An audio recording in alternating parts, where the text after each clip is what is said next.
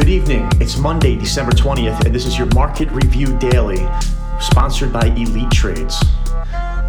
For market news, analysis, alerts, and more, visit elitetrades.net. Bitcoin has been trading between 21,900 and 24,000 as a range, and as volatile as the currency is, there are some interesting things happening here as the emergence of this asset's popularity grows. According to JP Morgan, the Grayscale Bitcoin Trust's assets under management have climbed to $31.1 billion from just $2 billion this time last year. Inflows are running at about $1 billion a month. With that being said, signs of a major correction can take place if those inflows begin to slow. Also, most of this is all happening in just a very few hands.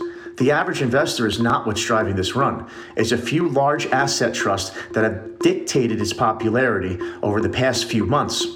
Just a few things to pay attention to as we head into the holidays, and volume potentially thins out by year's end.